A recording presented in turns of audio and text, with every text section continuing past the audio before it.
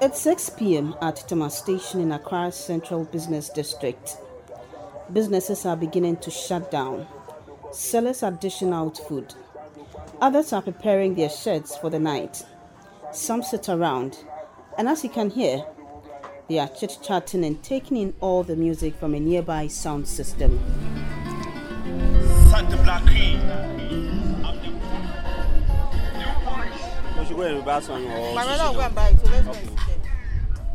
That's Doreen Ampofo. I'm Diana Kufu, and this is Climate Change and Us, Ghana Ground Zero.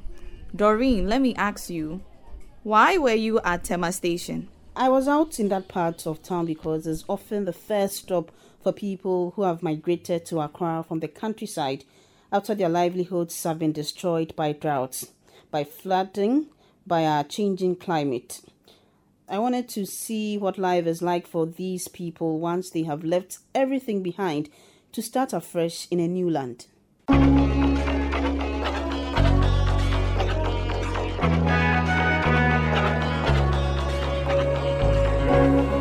In the next half hour, Doreen and I will explore with you the complex relationship between migration and climate change through the personal stories of migrants. Doreen picks up the story at Tema Station.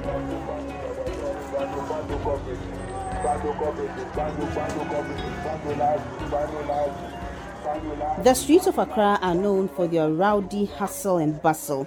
For decades, the city has attracted tens of thousands of people from across the country in search of better economic opportunities. But a growing number of the city's newcomers are here because harsh climatic and environmental conditions in their homelands have left them no choice. Lamisi, a 35-year-old woman who earns a living carrying shoppers' groceries at Tema Station, came to Accra from the north of the country more than 2 years ago. Northern Ghana, once the nation's breadbasket, is one of the most impoverished parts of the country.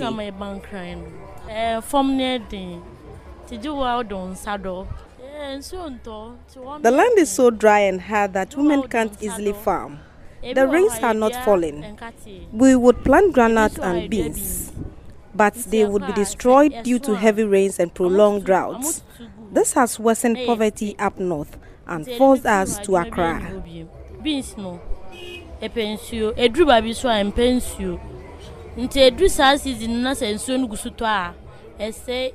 Approximately half of the farmers in the country are women. And Ghana, like most countries in Africa, is at the forefront of the adverse impacts of climate change.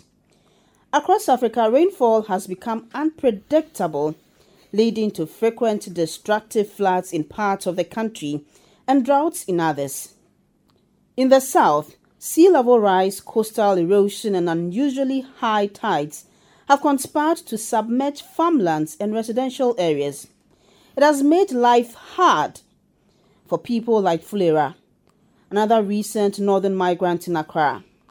Like most climate change migrants at Tema Station, she also carries groceries for shoppers in Ghana's capital, Accra. Fulera was forced into this life because subsistence activities like agriculture are no longer paying off and have become harder to perform. It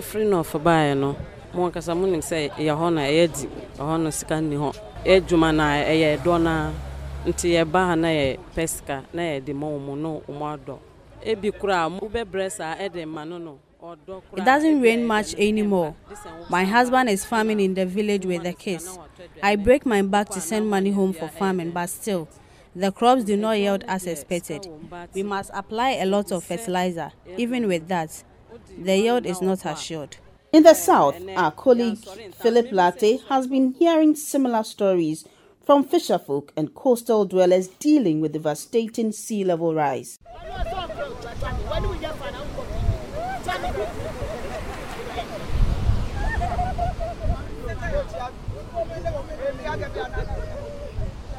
I'm at Dansoman Beach, a once vibrant but fast collapsing community. Residents tell me the sea has come at them aggressively over the last few decades. From the edge of the breaking waves, I can see houses hanging off deep cuts in the waterfront. I also see the exposed foundation of homes that have been swept away by the ocean. One of the houses, cut in half and tucked between equally wobbly structures, belongs to Benjamin Comey, a small statured man with a strong voice.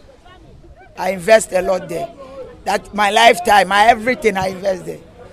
Comey, who left an unsuccessful career as professional footballer to invest in the local tourism industry, is referring to a local bar and eatery he runs with his wife. I started that place 9 years now. Yeah, I invest a lot there. But right now, the sea clear me. Comey tells me that as the ocean keeps coming and the local economy collapses, many have been forced to leave, though he has no option than to relocate like most affected persons have done. He has no money at the moment to do so. To survive, he is engaging in some fishing.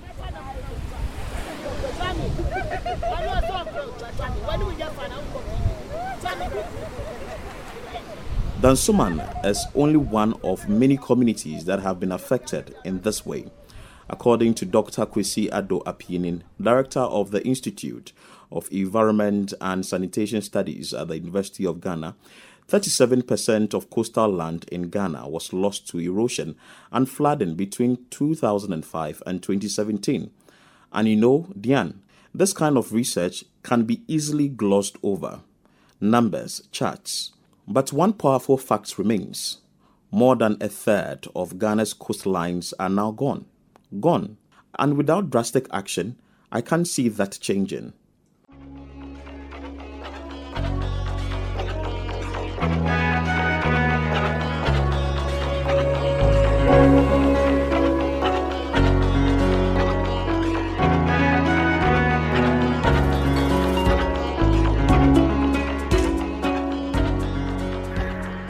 Climate-induced migration has caught the attention of experts and policymakers.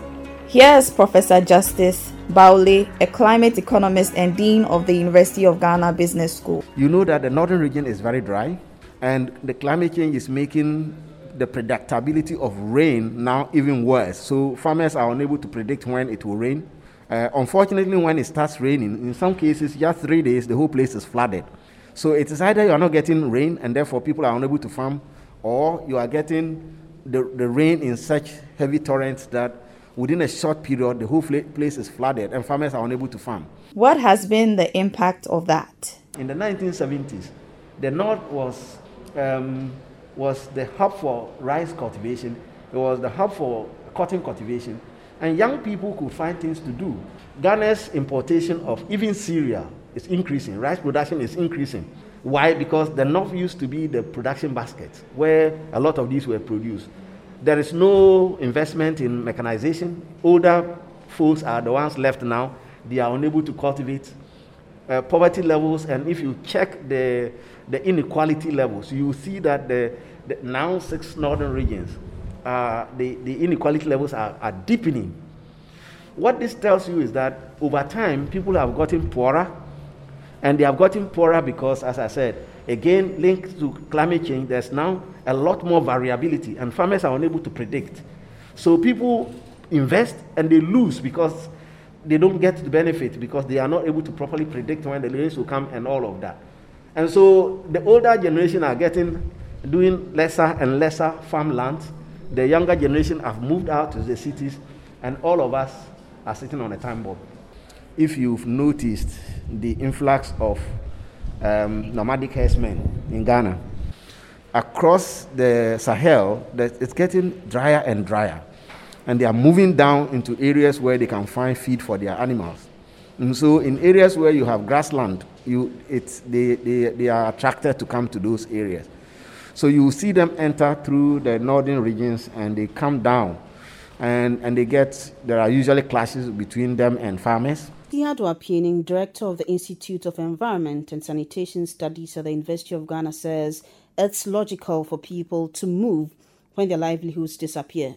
It's about survival. There is a relationship, between coastal erosion and migration. Because as I mentioned, if an area is being eroded, if houses are being destroyed, then obviously the people living there will have to move. So where are they moving to? They are moving to a perceived safer area or a perceived safe area. So if they are moving to a safe area, then they are migrating from one point to the other. And if people also are losing their source of livelihood, then definitely people would want to look for new or alternative sources of livelihood. And if those alternative sources of livelihood are not within the immediate environment, then people are forced to also move. In most cases, the promised land for these climate change refugees is Accra. Just how many people are we talking about here? I put that question to Florence Bryant at the International Organization for Migration, Ghana. It's estimated that 1.8 million people are exposed to those dynamics here in Ghana, particularly fisherfolk, and of course often forcing them to migrate, some temporarily, some permanently, to other land sites. And then the fishing, if you are used to fish but you have to move inwards, then maybe your whole livelihood is also jeopardized. And we've seen such an example, of course, and I know you know it, in Keta, where just a month ago more than 4,000 people, or almost 4,000 people were displaced because of a tidal surge which swept through more than 500 houses. These things are not only happening to fisherfolk or in coastal areas. I also spoke with Hinda Suibanani, who is the Migration, Environment and Climate Change Specialist for West and Central Africa at the International Organization for Migration. The IOM estimates that the slow onset events that have more impact on human mobility in the region are land degradation, water scarcity, and sea level rise or coastal erosion. And we are very impacted by floods, and floods also trigger displacement. The famous Granswell report that was published, the first batch of the Granswell report that was published in 2018, forces that if nothing is done, if no climate action is undertaken, in 2050, in sub-Saharan Africa, we will have 86 million climate-induced migrants. And so the big trend is internal migration. So the huge majority of climate-induced migration is internal. Now, unlike refugees who are forced to leave one country and go to another, migrants are forced to move within their own country. And as Diane found out, migration due to climate change may be many Ghanaians' only choice. But Doreen, it is hardly a guarantee for a better life. Migrants we spoke to tell stories of hardship on their journey to what they hope will be a better life, and then the difficulties they face upon arrival. Doreen, let's go back to Tema Station in Accra, where many climate change migrants wind up.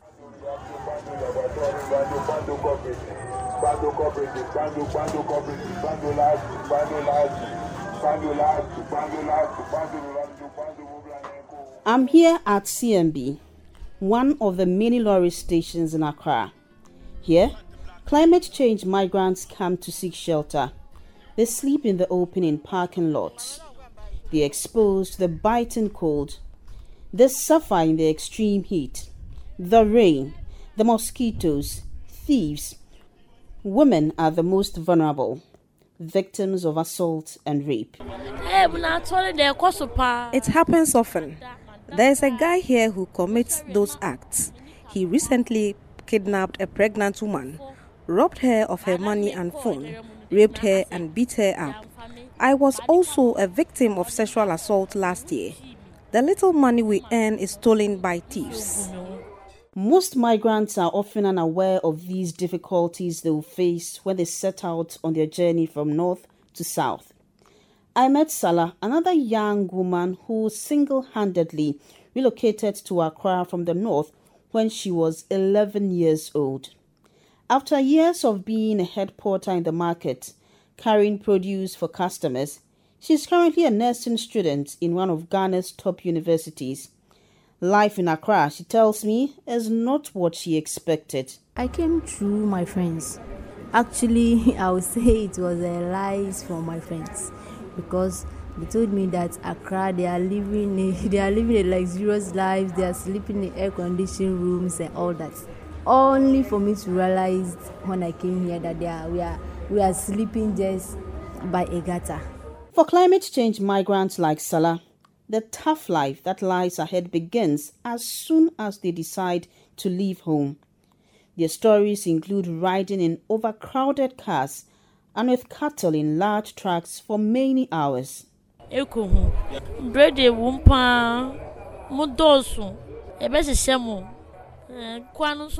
I can't describe it. You must be part of it to get the picture. It's so uncomfortable. A bus that is supposed to carry 3 passengers carried 4 or 5 for the 16-hour journey. Oh, that is even better. So the brave ones joined cattle on the journey. It is a very risky journey because some get involved in accidents and die. In some cases, the buses seem to almost fall off the cliff, but we somehow survive.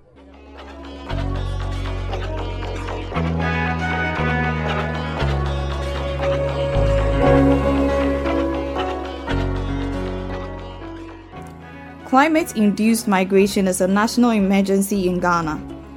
In 2017 alone, more than 317,000 people were internally displaced due to harsh climatic conditions. Experts are warning that dry parts of the country will get even drier and wet parts will get a lot wetter. But addressing the problem is not always straightforward.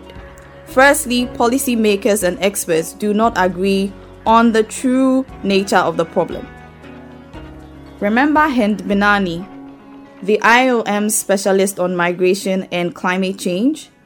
She doesn't appear to be too worried about mass migration caused by climate change. The climate change has an impact on human mobility, but it doesn't mean that climate change triggers mobility. It can also trigger immobility, and this immobility triggered by climate change needs to be more and more documented.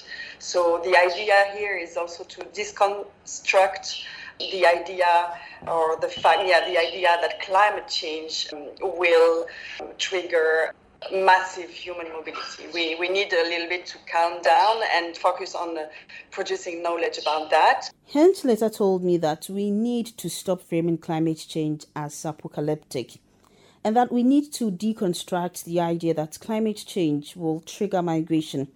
But it seems the data and the situation on the ground tell a different story. And as the politicians and NGOs continue to ignore the problem, climate change migrants are left with little of the support and protections that is granted to migrants and refugees fleeing war and conflict by international law.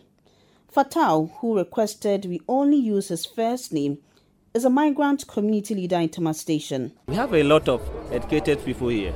Those who completed SS level, they are here. Most of them have been looking for work. And now the way Ghana is been moving, we don't even know what to say.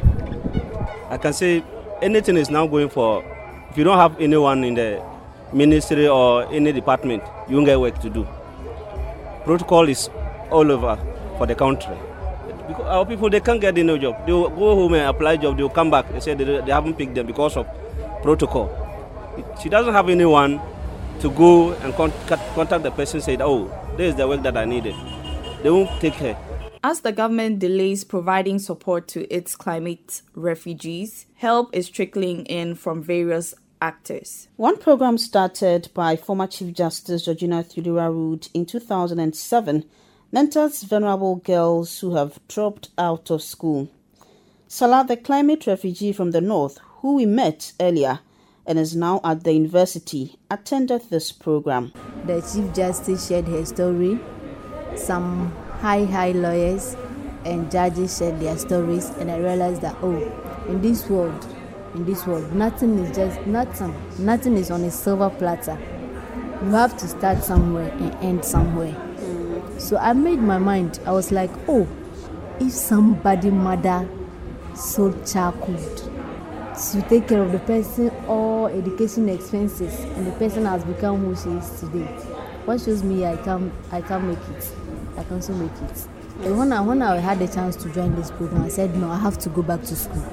I made up my mind that I had to go back to school. If not for anything, I've learned about my rights, even though I knew, but there were some I didn't know. And I've made informed choices about my sexuality. I've moved on. If not for anything, I've moved on. You can imagine where I would have ended up if not because of this program. And where do you think you would have ended up? By now, I think I would have like 2-3 kids.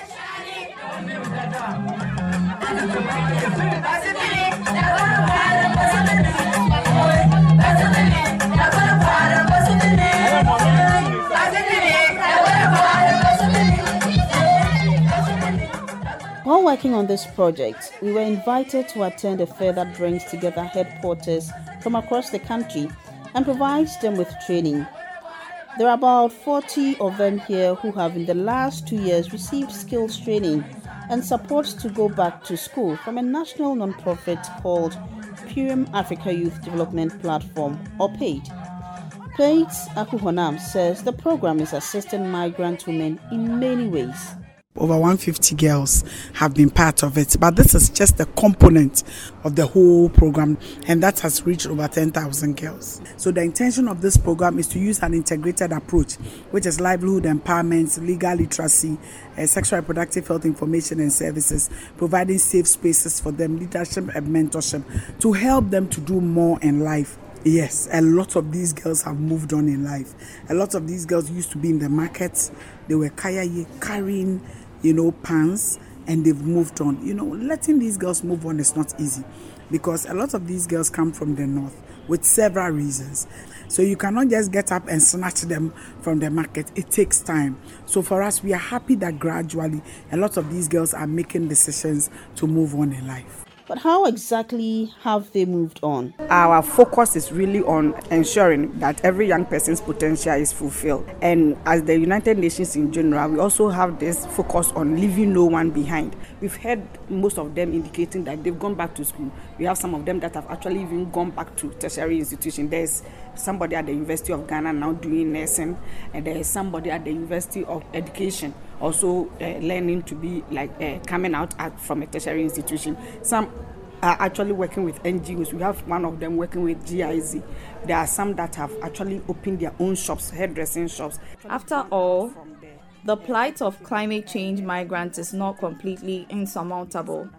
All that is needed is several small high-impact programs. And strong action from rich countries to cut back their carbon emissions and support communities suffering the impact of climate change cope adequately. Doreen, early in the show we spoke to Fatal, a migrant community leader in Tema Station.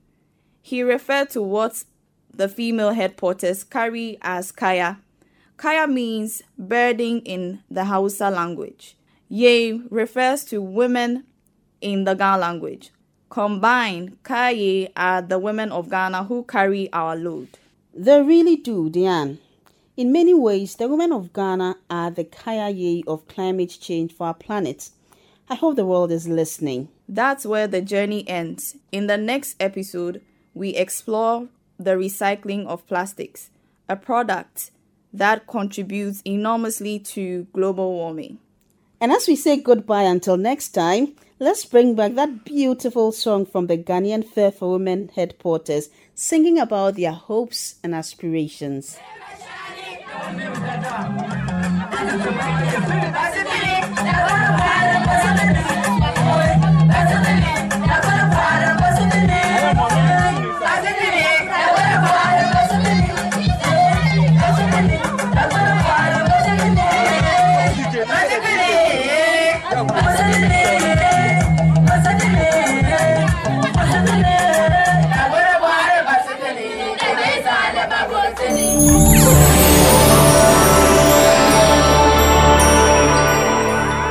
Climate Change and Us, Ghana Ground Zero, is put together by young Ghanaian broadcasters and community advocates. Diane Kufu, Philip Latte, Evelyn Ado, Yvonne Atilego, Doreen Ampofo. The podcast is produced by Eugene Fongwa.